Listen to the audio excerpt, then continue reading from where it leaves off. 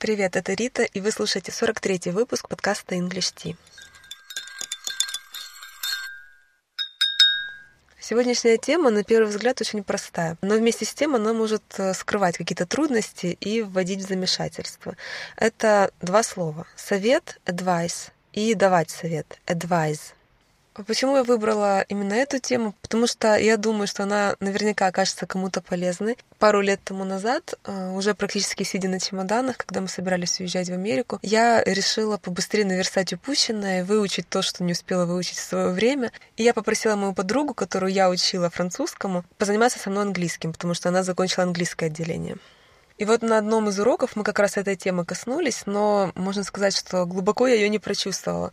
А когда переехали мы уже в Америку, у меня не раз возникало желание кому-то сказать что-то типа «дайте мне какой-то совет» или «что вы мне можете посоветовать в этой ситуации». Но я помнила, что что-то там не так, какой-то есть подвох с этим advice, и я поэтому всячески его избегала и пыталась как-то заменить.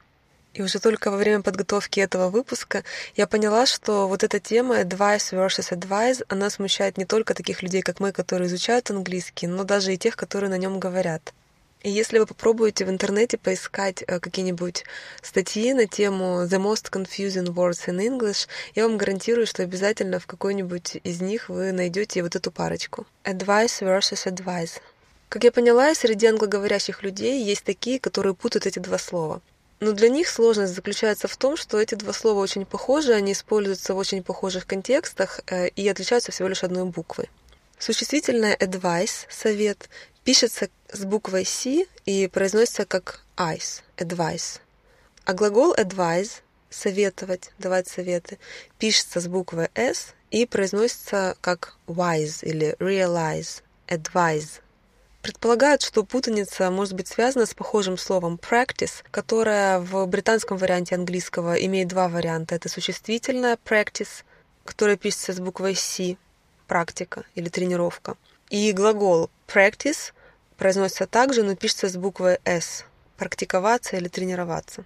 И вот в британском есть два вот эти варианта, а в американском варианте английского есть только одно слово practice с буквой C, и оно может быть использовано и как существительное, и как глагол. И вот, видимо, по аналогии с вот этим американским practice, люди предполагают, что advice может писаться одинаково и в качестве глагола, и в качестве существительного.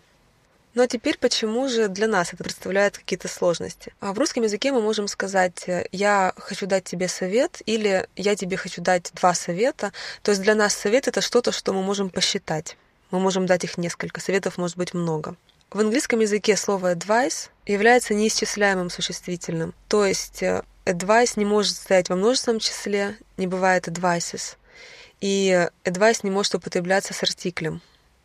Тут я хочу сделать оговорку, что вы можете все-таки встретить множественное число у слова advice, advices, но только когда это слово употребляется не в том значении, о котором я говорю сегодня. Поэтому нам это не очень интересно. Это какое-то значение, которое касается бизнеса или закона. И я не сильно вникала, но, по-моему, advice означает что-то типа какого-то официального документа или официального сообщения. В общем, это не совет. Поэтому, если вы вдруг встретите в каком-то контексте advices, возможно, этот контекст относится к совсем другой теме.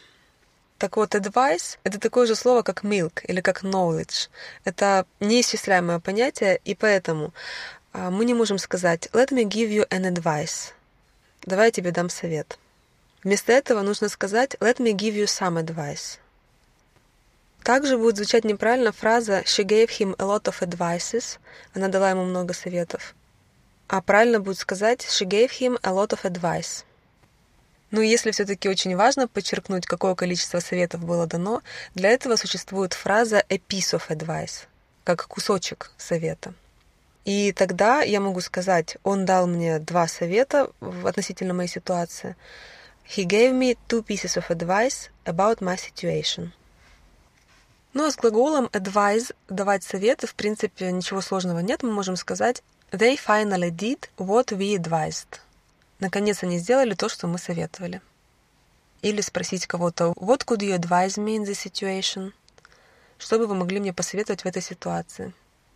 Так же, как и в русском языке, мы можем кому-то дать бесплатный совет. To give somebody some free advice. Или to give somebody a free bit of advice. Allow me to give you a free bit of advice, my friend. Don't say something you'll end up regretting later. Позволь мне дать тебе бесплатный совет, мой друг. Не говори что-то, о чем ты потом пожалеешь. Ну, я так понимаю, что вот эта проблема с исчисляемым, неисчисляемым существительным, она является проблемой не только для нас, кто говорит по-русски, но и наверняка для многих других людей, которые изучают английский, потому что я вот, кажется, на Quora встретила вопрос. Человек спросил, я понимаю, что advice является неисчисляемым существительным, но почему тогда очень распространена фраза just a friendly advice, дружеский совет? Может быть, она является идиомой. И на это ему отвечает человек, который получил там очень много лайков за свой ответ, что не надо доверять Гуглу в этом вопросе. Конечно же, если вы загуглите just a friendly advice, возможно, вы получите очень много совпадений в Гугле, но это не будет говорить о том, что это правильно. Advice является неисчисляемым, и оно не может употребляться с артиклем. И поэтому just a friendly advice — это неправильный вариант. Правильно будет сказать just some friendly advice, или just a friendly piece of advice, или just a friendly bit of advice. И не надо забывать, что многие англоязычные сайты, они, возможно, написаны не носителями языка, а людьми, для которых английский не родной. Тем не менее, вот такие слова, которые неоднозначны, люди их гуглят, они встречают в интернете такие варианты, которые они ищут, и они предполагают, что, возможно, может быть, это правильный вариант, может быть, это идиома, может быть, я чего-то не знаю. А на самом деле, возможно, это просто ошибка кого-то, для кого английский не родной. И на эту тему как раз я посмотрела небольшое видео на YouTube, оно длится всего лишь 5 минут, поэтому, если вам интересно, ссылка на это видео будет в описании к выпуску. В этом видео британский лингвист Дэвид Кристал рассуждает на тему того, как влияет язык не носителя языка на язык носителя языка. Он говорит о том, что в мире на каждого носителя языка приходится примерно 3-4 человека англоговорящих, для которых английский не родной. И поэтому влияние речи таких людей, конечно же, неизбежно на английский язык. И самое большое влияние, наверное, оказывает интернет, потому что многие люди общаются там, и очень часто из-за того, что люди общаются анонимно, очень сложно сказать, кто есть носитель языка, а кто им не является. И поэтому, по мнению лингвиста, все-таки и носители языка, они могут что-то подхватывать неправильно из речи не носителя языка. Мне эта мысль кажется интересной, потому что я как раз недавно думала о том, что почти каждое общение с американцами мне что-то оставляет хорошее. Я могу запомнить какое-то слово или какую-то форму. Особенно я люблю пересматривать смс-ки, которые я получила, потому что очень можно многому научиться через эти смс-ки. Но я думала, что хоть мне гораздо легче морально общаться с людьми, которые учат английский, для которых он не родной, потому что я понимаю, что я могу допустить ошибку, и, возможно, никто даже этого не заметит. Но при этом я, когда слышу что-то новое для себя из уст человека, для которого английский не родной, мне всегда страшно это запоминать. Потому что, а вдруг это он ошибся? А вдруг так не говорят? И вот в этом и кроется, конечно, подвох. Носителям языка, конечно же, легче, потому что они, общаясь, навряд ли они будут копировать мои ошибки. Но вот, как видите, мнение лингвиста все-таки таково, что в интернете и носители языка могут копировать неправильную речь не носителей. Сам Дэвид Кристал привел пример как раз некоторых неисчисляемых существительных, которые сейчас можно слышать во множественном числе в английском. Например, вместо furniture можно услышать furnitures — мебель. И даже он говорит, что когда-то сам себя поймал на мысли, что он хочет сказать, или даже сказал, inflammations вместо inflammation, которое тоже является неисчисляемым. Поэтому вполне возможно, что где-нибудь через 100 лет можно будет сказать I want to give you 2 advices, но сегодня нет. На сегодня все. Спасибо за внимание.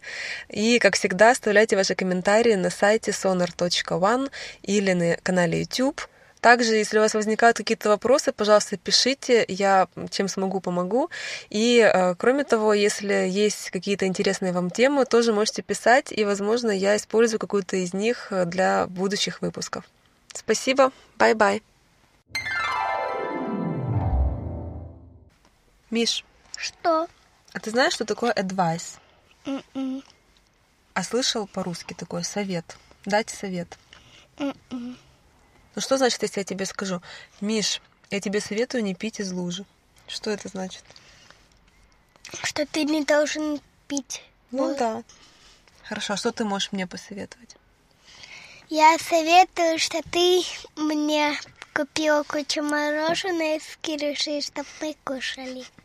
А что ты можешь слушателям нашего подкаста посоветовать? Чтоб все купили мороженое и мне дали. Ой.